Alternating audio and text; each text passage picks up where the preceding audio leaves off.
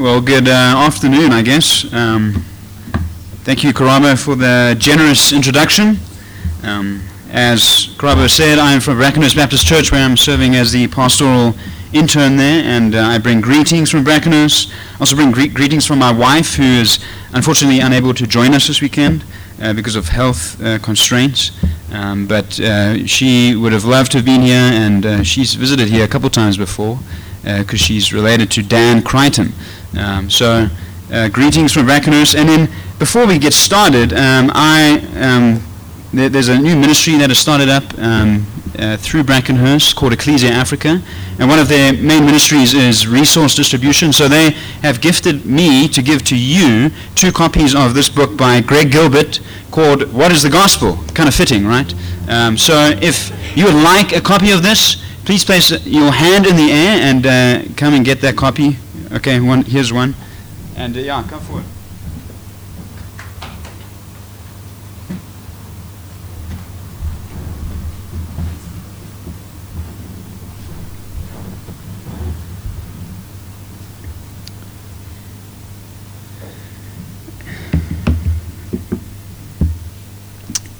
So yeah, as Karabo said, there's much confusion about what is the gospel, really, as the question goes.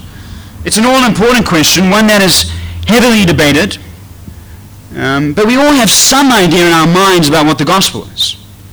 Think for a moment now, when I say, what is the gospel, something certainly comes into your mind. Maybe you fixate on the word itself. Gospel simply means good news. Maybe the word gospel reminds you of a popular genre of music, right? Especially in South Africa. Maybe some nice grooves and a heart-touching lyrics come to mind. Society also uses the word gospel as an idiom, right? We say that something is gospel, meaning that it is absolutely true, certain. Ideas of the gospel can also seem to be confused when we have sayings like this: preach the gospel and, if necessary, use words, as if the good news can be communicated without words. So what is the gospel? Well, friends, in these 2 sessions that I have with you today, I want to answer this question by walking along the narrative of Scripture. You see, too often our ideas of the gospel can be divorced from the text of the Bible as a whole. Christians can certainly get into the terrible habit of wanting to always simplify things, because the Bible is a complex book, but we can want to always simplify things, even the gospel itself.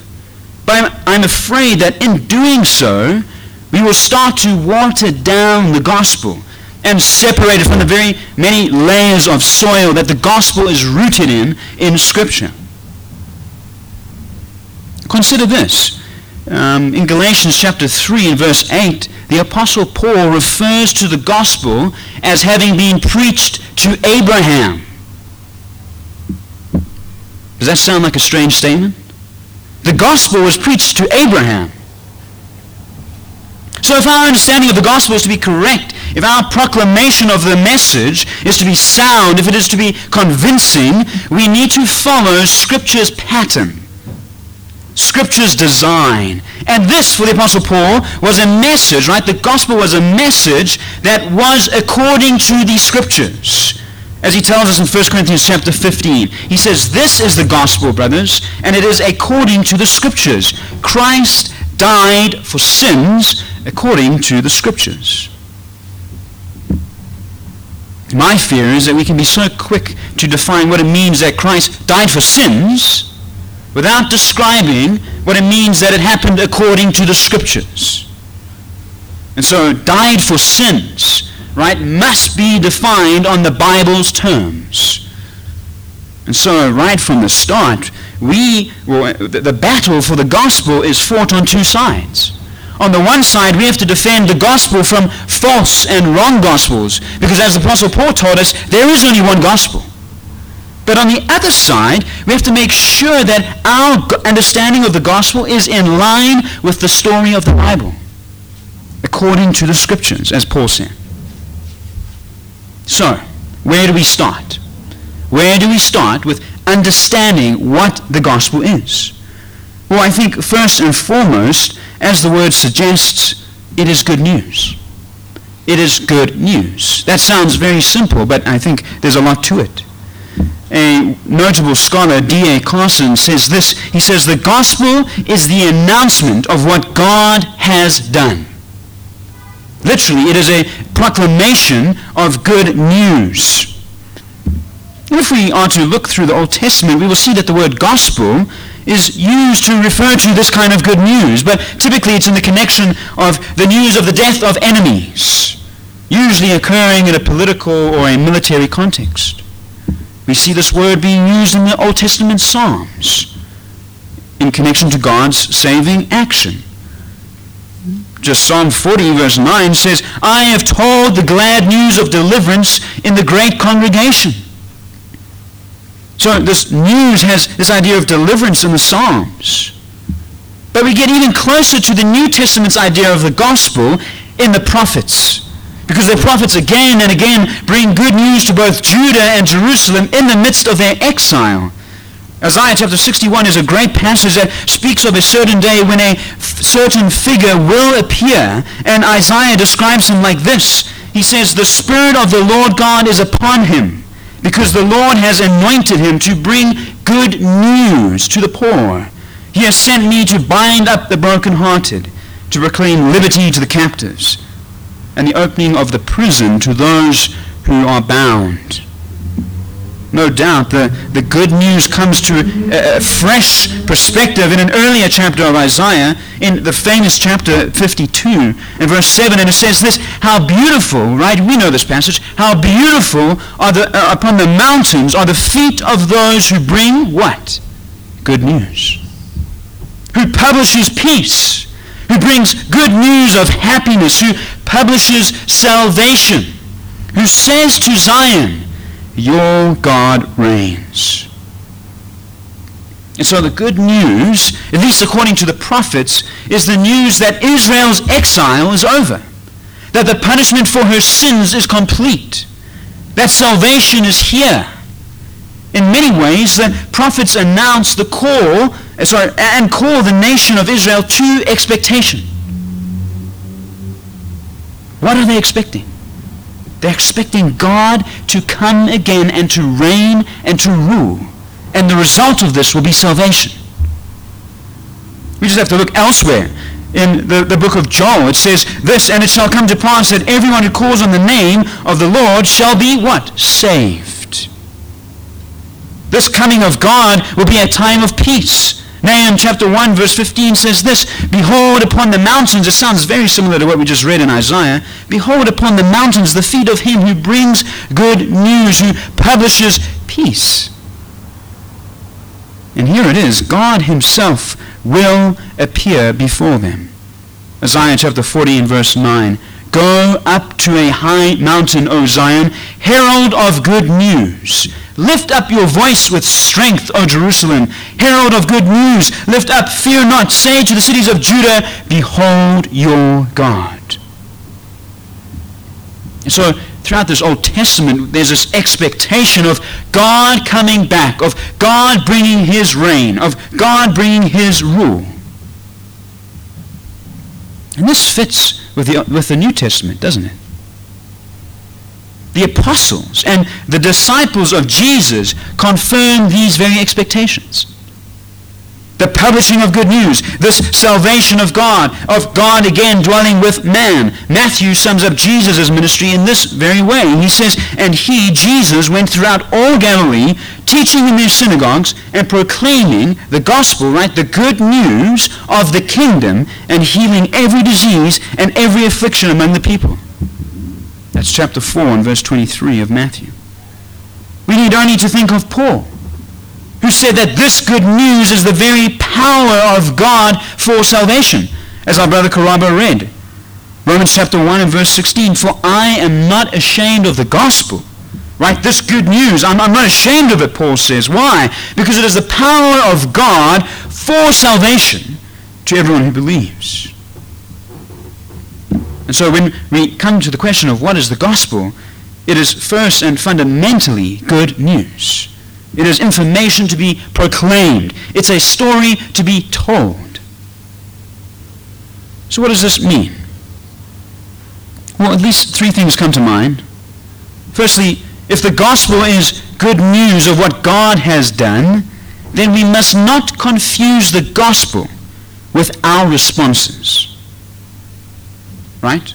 If the gospel, I'm going to say this again, if the gospel is the good news of what God has done, then we must not confuse the gospel with our response to that good news. We'll have a little look later at exactly what the human response ought to be to the gospel, but the gospel is not our responses. This means that even the greatest two commandments, right, to love God and to love neighbor, they themselves aren't the gospel. Remember, the gospel is the news of what God has done. It's not the stipulations that God requires of us. This means that even the very necessary call for Christians to pursue justice, right, is not itself the gospel. Don't hear me incorrectly. The Bible most certainly calls us to pursue just and merciful lives, but the Bible never says that our pursuit of justice is the gospel. We must carefully distinguish between the two. Paul never says, this is my gospel, that human beings are racially reconciled. He doesn't say that. Secondly, since the gospel is rooted in what God has done, it must be an historical message. It must be an historical message. You see, the gospel is not just a movement. It's not just a feeling. It's not a socio-political agenda. It's a message. It's a story rooted in real historical events that if they did not happen, then this message would cease to have authority. This message would mean nothing. So our gospel must be historical. Ours is a faith that is rooted in history. Friends, this is why we can have absolute confidence in the gospel. We can stand on the gospel. We can seek shelter and refuge in the gospel because it is the good news that rests on historical events. We do not need to lose heart. You see, many will seek to undermine the claims of Christianity, right? But we cannot change actual events that took place in history. And so we have an utter confidence knowing that the good news is there to stay. Ours is not a faith that is merely in the mind, but it is a story of God's action in history, His grace being poured out on humans. And so we can take heart because we know that God cares about this physical world. The gospel speaks to those who live in space and time because the gospel itself took place in space and time. So the gospel is not our responses. It is an historical message. And thirdly, if the gospel is the good news of God and not our responses, then we must know what that story is.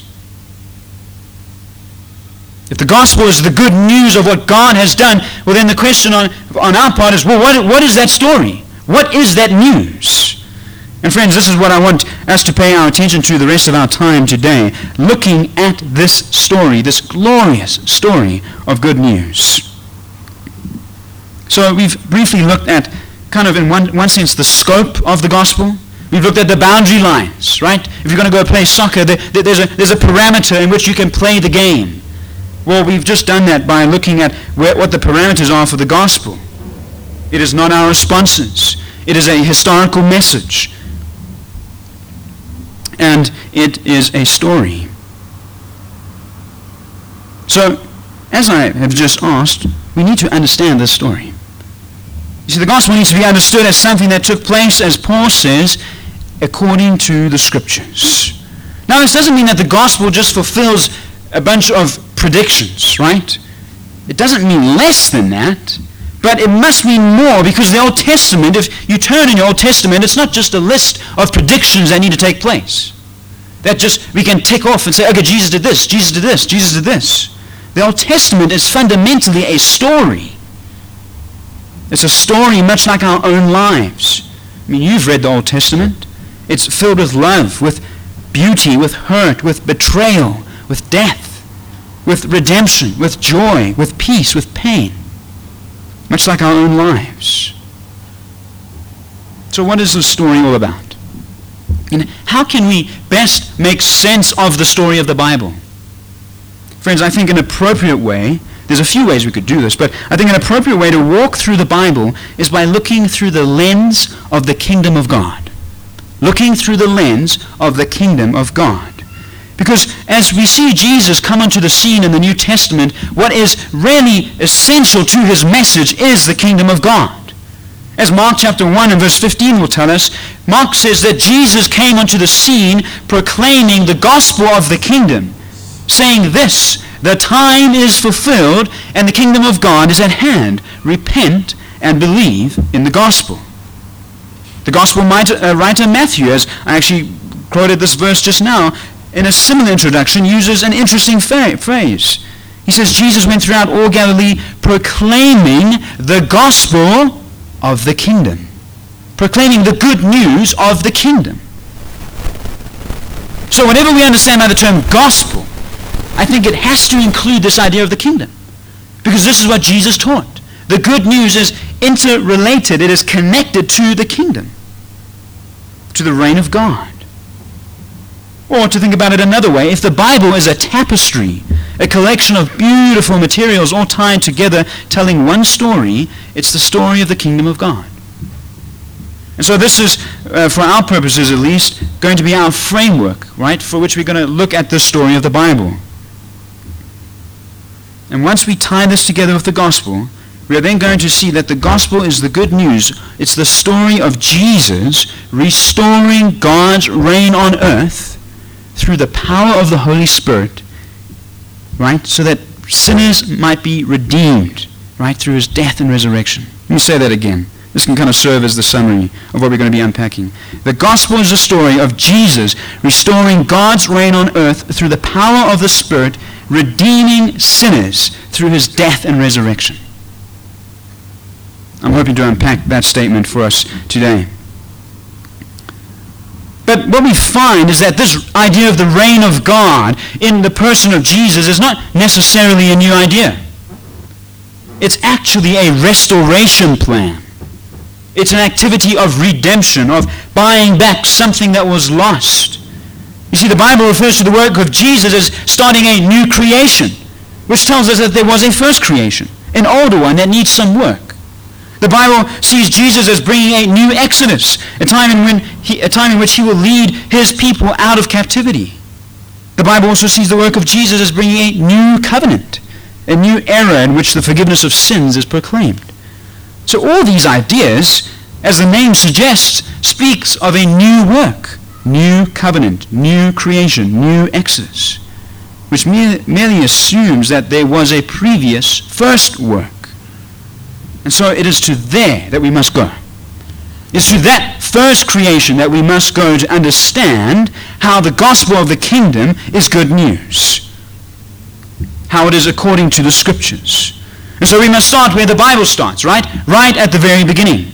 And from there we will trace the rest of the story, which climaxes in Jesus and his work on the cross as the all-important act in which God promises his good news to us.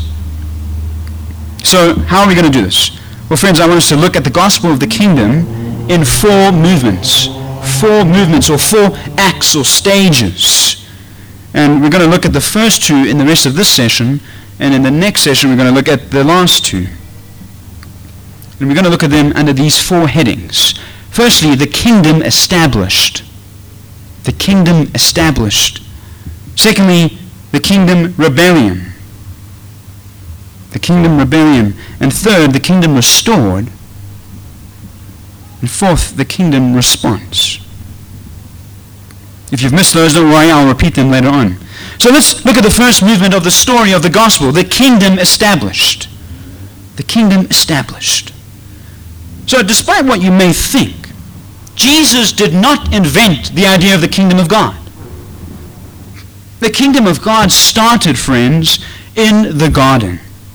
And it has always concerned a people, a place, and God's power. You see, what we have in the beginning of the Bible is the beginning of God's purposes for the world. Our gospel must begin with God. And how does the Genesis account start? It starts with showing an all-powerful Creator. He's the one with this word that has absolute power and authority. God did not wrestle with dark powers and defeat the forces of darkness by a small margin. No, there's only one being acting in the creation account, and that is God. He needs nothing, for he speaks and everything comes into being. Listen to how this psalm reflects on the creation account. Psalm 33, verses 6 to 9. It says this, "By the word of the Lord the heavens were made, and by the breath of his mouth all their host. He gathers the waters of the sea as a heap. He puts the deeps in storehouses. Let all the earth fear the Lord. Let all the inhabitants of the world stand in awe of him. For he spoke, and it came to be. He commanded, and it stood firm."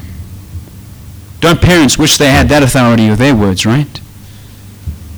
But here is the sovereign Creator who stands over all things. He's not in competition.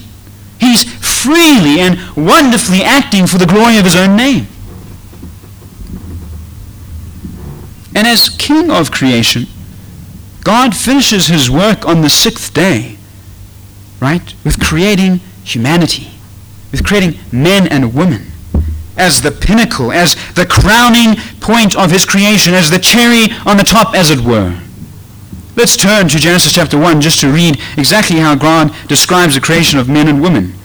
Genesis chapter 1, and let's read from verse 26.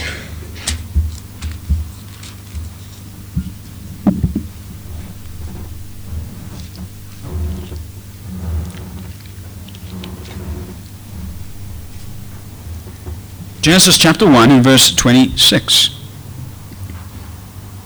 It says this, "Then God said, let us make man in our image, after our likeness, and let them have dominion over the fish of the sea, and over the birds of the heavens, and over the livestock, and over all the earth, and over every creeping thing that creeps on the earth." Verse 27. "So God created man in his own image. In the image of God he created him. Male and female he created them. And God blessed them, and God said to them, Be fruitful and multiply and fill the earth and subdue it, and have dominion over the fish of the sea, and over the birds of the heavens, and over every living thing that moves on the earth." So what we have here is a unique activity on God's part. Unlike the rest of creation, there is a divine counsel. Right? Let us. God never was in conversation for anything else that he created. Let us make man in our own image.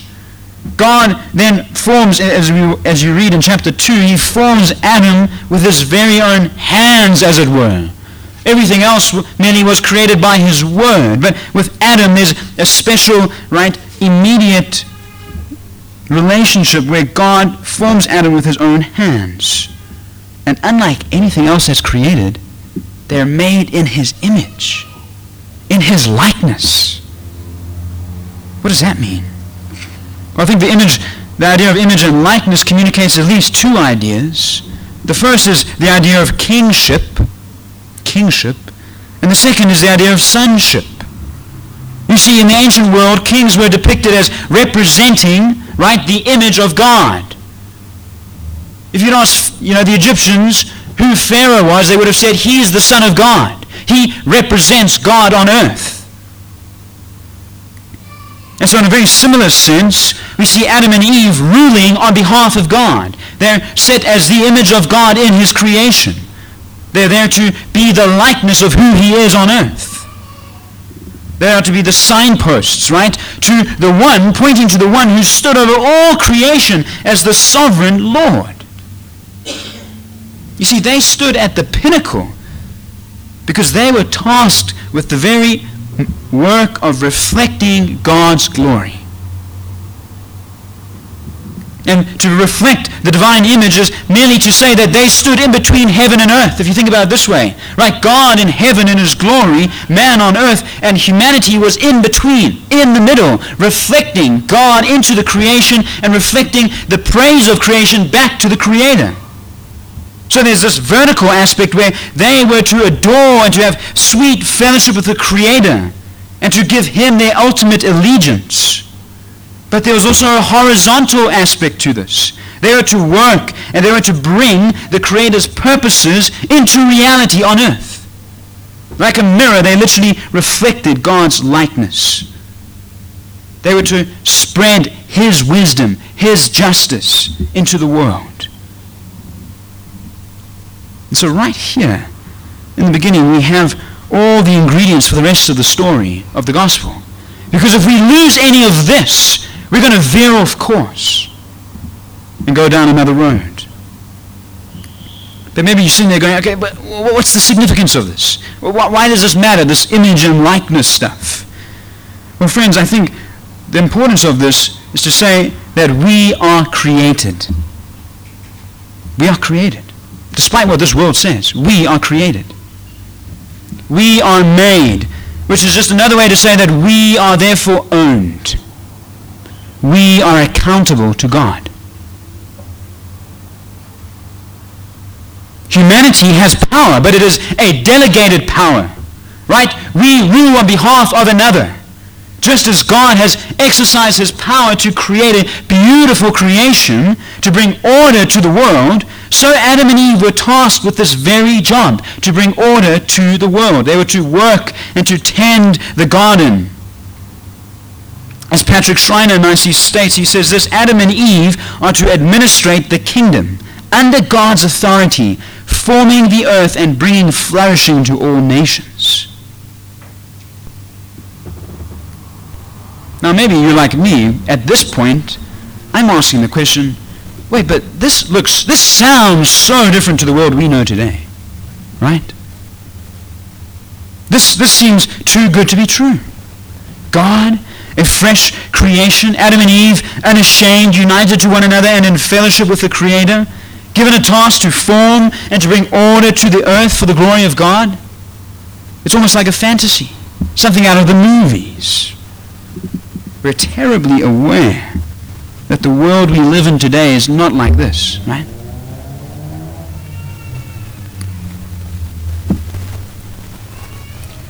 Before we can answer that question, we must quickly or briefly look at one other aspect of this Creator.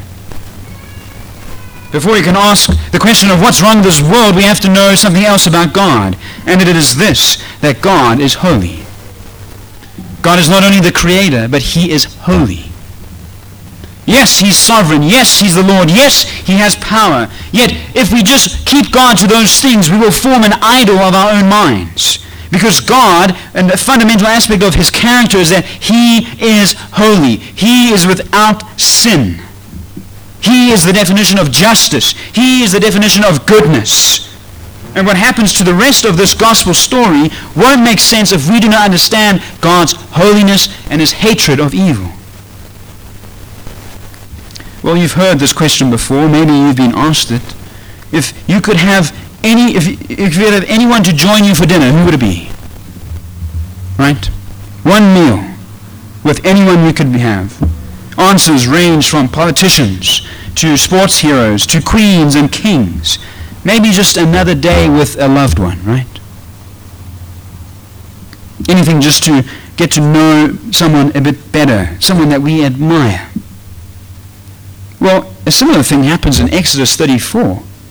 We're told that Moses wishes to know more of God, to see his glory. And what we see is not a dinner table set up with candles and roast beef, but God declaring profound statements about who he is. If you have time, turn to Exodus chapter 34 with me. Exodus chapter 34. It's the next book after Genesis. In chapter 34 and verse 6 to 7.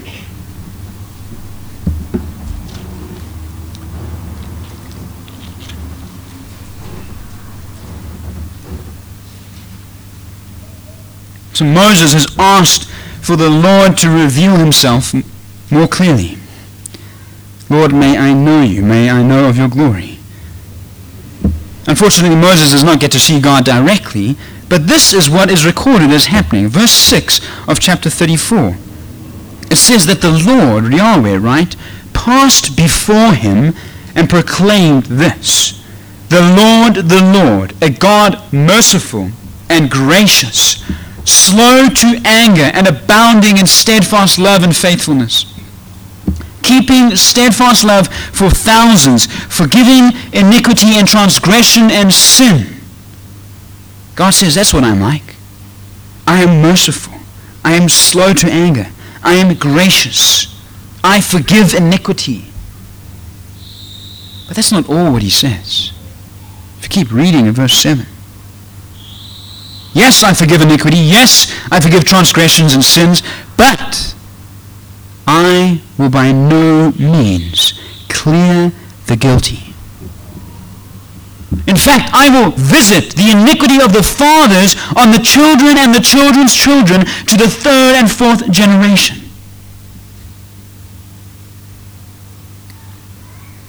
What is God like? Yes, he's merciful. Yes, he has love and he's faithful. But he will also by no means clear the guilty. He will visit, right, the sins of his people. And this is not an isolated passage. Here's just two more which say the same thing. Psalm 11 verse 7. For the Lord is righteous. He loves righteous deeds. And the upright shall behold his face. Or the well-known passage in Habakkuk chapter 1 and verse 13. You who are of purer eyes than to see evil, you cannot look at wrong. That's a wonderful way of putting it. God cannot even look at what is evil. His eyes are too pure for it. So where does this leave us? Well, friends, the gospel must start with the news that God has created all things well. All things good, as he says after each day in creation. And it was good, and it was good, and it was good. God is the sovereign creator over all, and he is just and he is holy. We have to remember this, that God is both creator and he is both holy. That he hates evil and loves good, And because of this, God lays a claim to our lives. Because we are created, our lives belong to him. His rule is not a suggestion, right? It's not as though our rule is today, where we get to vote whether or not they rule over us. God's rule is not a suggestion. He's not trying to win us over. His rule is definite. And it is at creation that God establishes his kingdom, his rule over all things, and humanity, men and women, have a unique and a special role in this because they are created in his image, created as kings and queens to rule on his behalf. This is the kingdom established.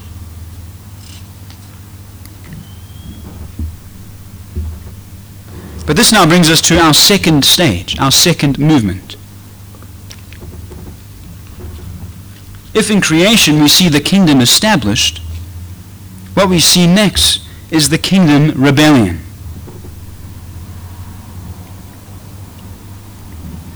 You see, if we must insist at the kingdom being established at creation, then we must also insist on the very sad and grievous reality that this world is not exactly the same. As I said a moment ago, the world I've just described in Genesis that we just looked at, it sounds like a fantasy novel, something out of the movies. I mean, we live in South Africa. I have no need to convince you about this world being fallen, right? Just 25 years ago, the dignity of most of our population was suppressed and denied. Disease and death consumes humanity without any obstacles. Corruption, abuse, the deception, right? It fuels those in power. The voiceless are trampled down. The hurting are left for nothing. Right? Money, education, health, these things are hard to come by. The rich get richer and the poor get poorer. The question is this: is that the kingdom that God established? Is that the world God made?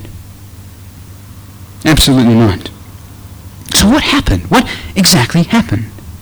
You see, what happened is the tragic event we commonly refer to as the fall. But a fall makes it sound like it was a mistake, right? A better way to look at it would probably be to call it a rebellion. Right? A rebellion. Let's move back to Genesis chapter 3 this time. And let's look at this rebellion. Genesis chapter 3, and I'll read from verse 1.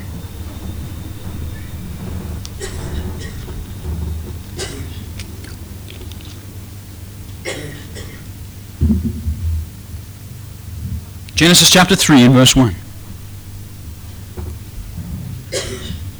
Now the serpent was more crafty than any other beast of the field that the Lord God had made. He said to the woman, "Did God actually say you shall not eat of any tree in the garden?" And the woman said to the serpent, "We may eat of the fruit of the trees in the garden, but God said you shall not eat of the fruit of the tree that is in the midst of the garden, neither shall you touch it, lest you die."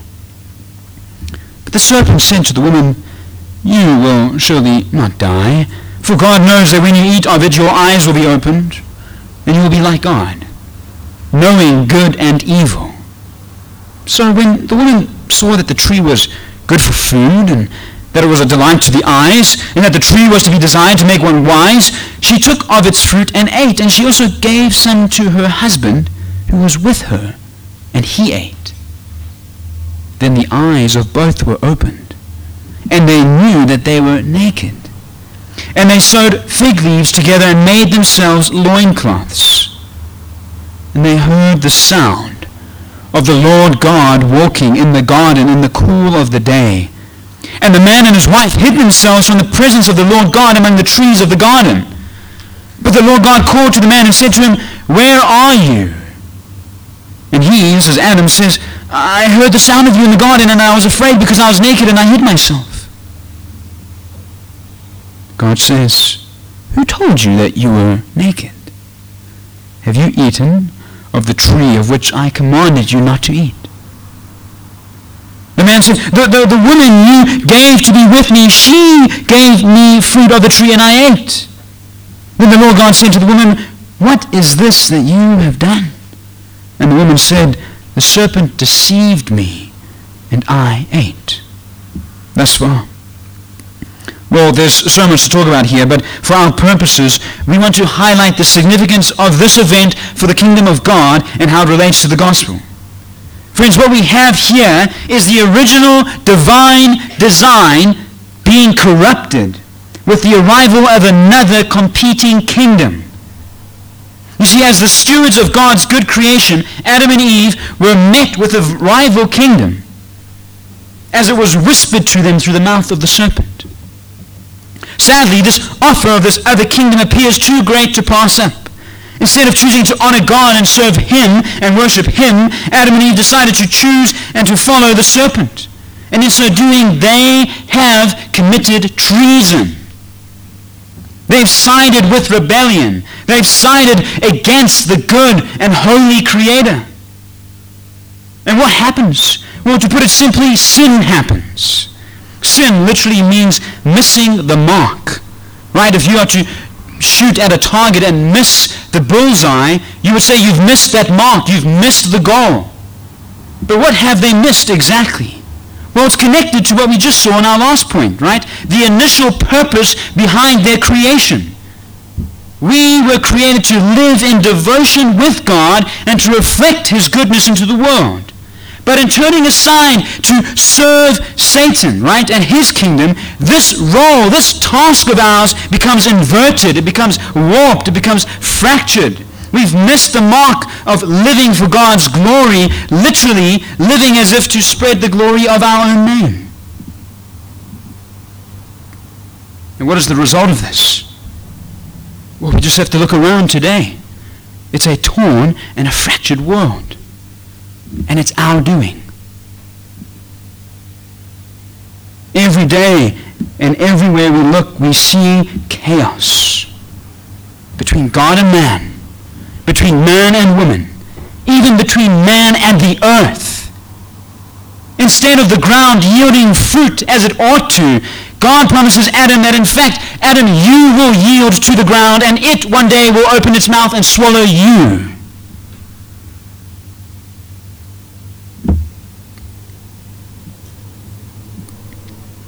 But friends, I would hate for us to miss what lies behind this great act of treason. You see, at the heart of all of this is the matter of worship. It's the matter of worship. Friends, sin and rebellion against God is not so much just a matter of breaking rules and breaking God's law. Not that it isn't those things. But Paul, as we will carry on reading in Romans chapter 1, he reflects on sin and the nature of our rebellion, and he tells us that it is a matter of worship. The plight, right, the problem of every person who has ever lived, including you and I, is that we have a worship problem. Paul tells us in Romans chapter 1, for although they knew God, that's you, friends, that's you, although you knew God, but did not honor him as God or give thanks to him, we became futile, right? It's a waste. We became futile in our thinking, and our foolish hearts were darkened. Claiming to be wise, we became fools. And here it is. We have exchanged the glory of the immortal God. That glory which was supposed to, right, we were supposed to worship and revel in. We exchanged that glory for images, right, resembling mortal man and birds and animals and creeping things. And so the worship of God is turned into the thing that is actually created. The result is that our efforts to now rule the world on God's behalf and to subdue it, they're twisted. We're still enjoying this privilege of being image bearers. We don't lose image bearing, right? But oh, how this role of ours is abused. Now, since aligning ourselves and our allegiance right to Satan's kingdom and his purposes, we rule and subdue the earth not for the worship of God and the furtherance of his purposes, but we now work in such a way that our own purposes are put forward. And it tends towards destruction. And so, as the scriptures tell us elsewhere, the wages, right? The wages, what we deserve for our work, is death. The result of human rebellion against God is death. Death because we are no longer living for the one who is the author of life. Death because God is just and holy and he cannot clear the guilty. We are guilty, friends. God must stamp out evil in order for him to be good. And so God's judgment on Adam and Eve is displacement from the garden. Those who have committed treason cannot remain in that place of royalty. They cannot remain in that task of, right, mediating heaven and earth, of extending and reflecting God's reign and rule. For that to happen, God must restore what was lost. He must again bring about his kingdom. But we must wait for the next stage in our gospel story to understand this. But friends, as we close here, I wonder if you would just take the time to consider your own status before God. Maybe you've never considered your life as being one that's lived in rebellion to him. Maybe you've played down your sin. It's not so bad. I'm not like so-and-so.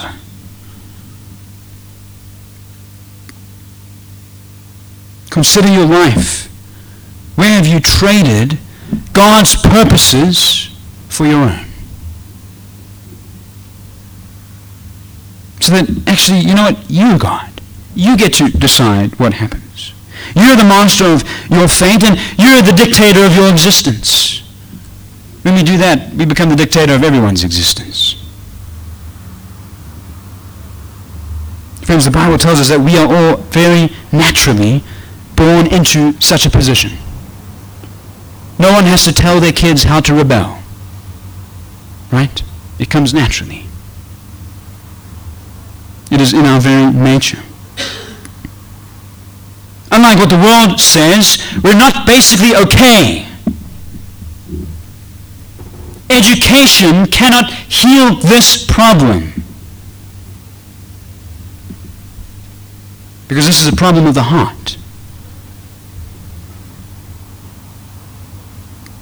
Just know that no one will escape God's just and holy wrath and judgment on sin.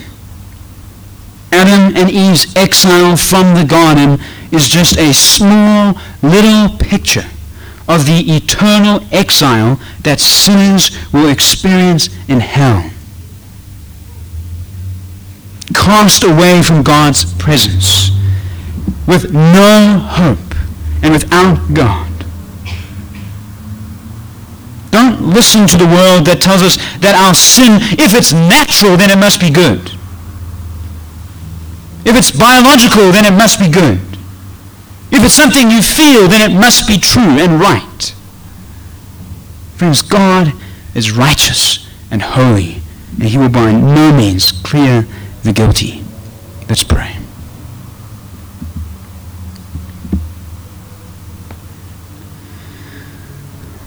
Lord God, it is an odd thing to consider your gospel and to realize that at first it doesn't sound like good news. Lord, help us to see the goodness of your creation, to see you as Lord, as sovereign, as King. And Lord, how you have established humanity as a glorious servant for your name, and yet how tragically we have traded that to serve and worship that which cannot do us any good, which only results in death. I pray that if there's anyone here today who has not considered their rebellion against you, that you would help them to think about this. They'd think about what they've done. They'd think about how they've acted in this life. Lord, that they would see you as the sovereign and holy one. We pray, would you give us a humility as we think about you. Help us not to take you and your word lightly, to not leave here just thinking that was a good message. Would your word pierce through into our hearts and our souls. Help us to examine ourselves, or to see whether we are in the faith. We pray, give us soft hearts to receive the word which is able to save our souls. We pray in your name. Amen.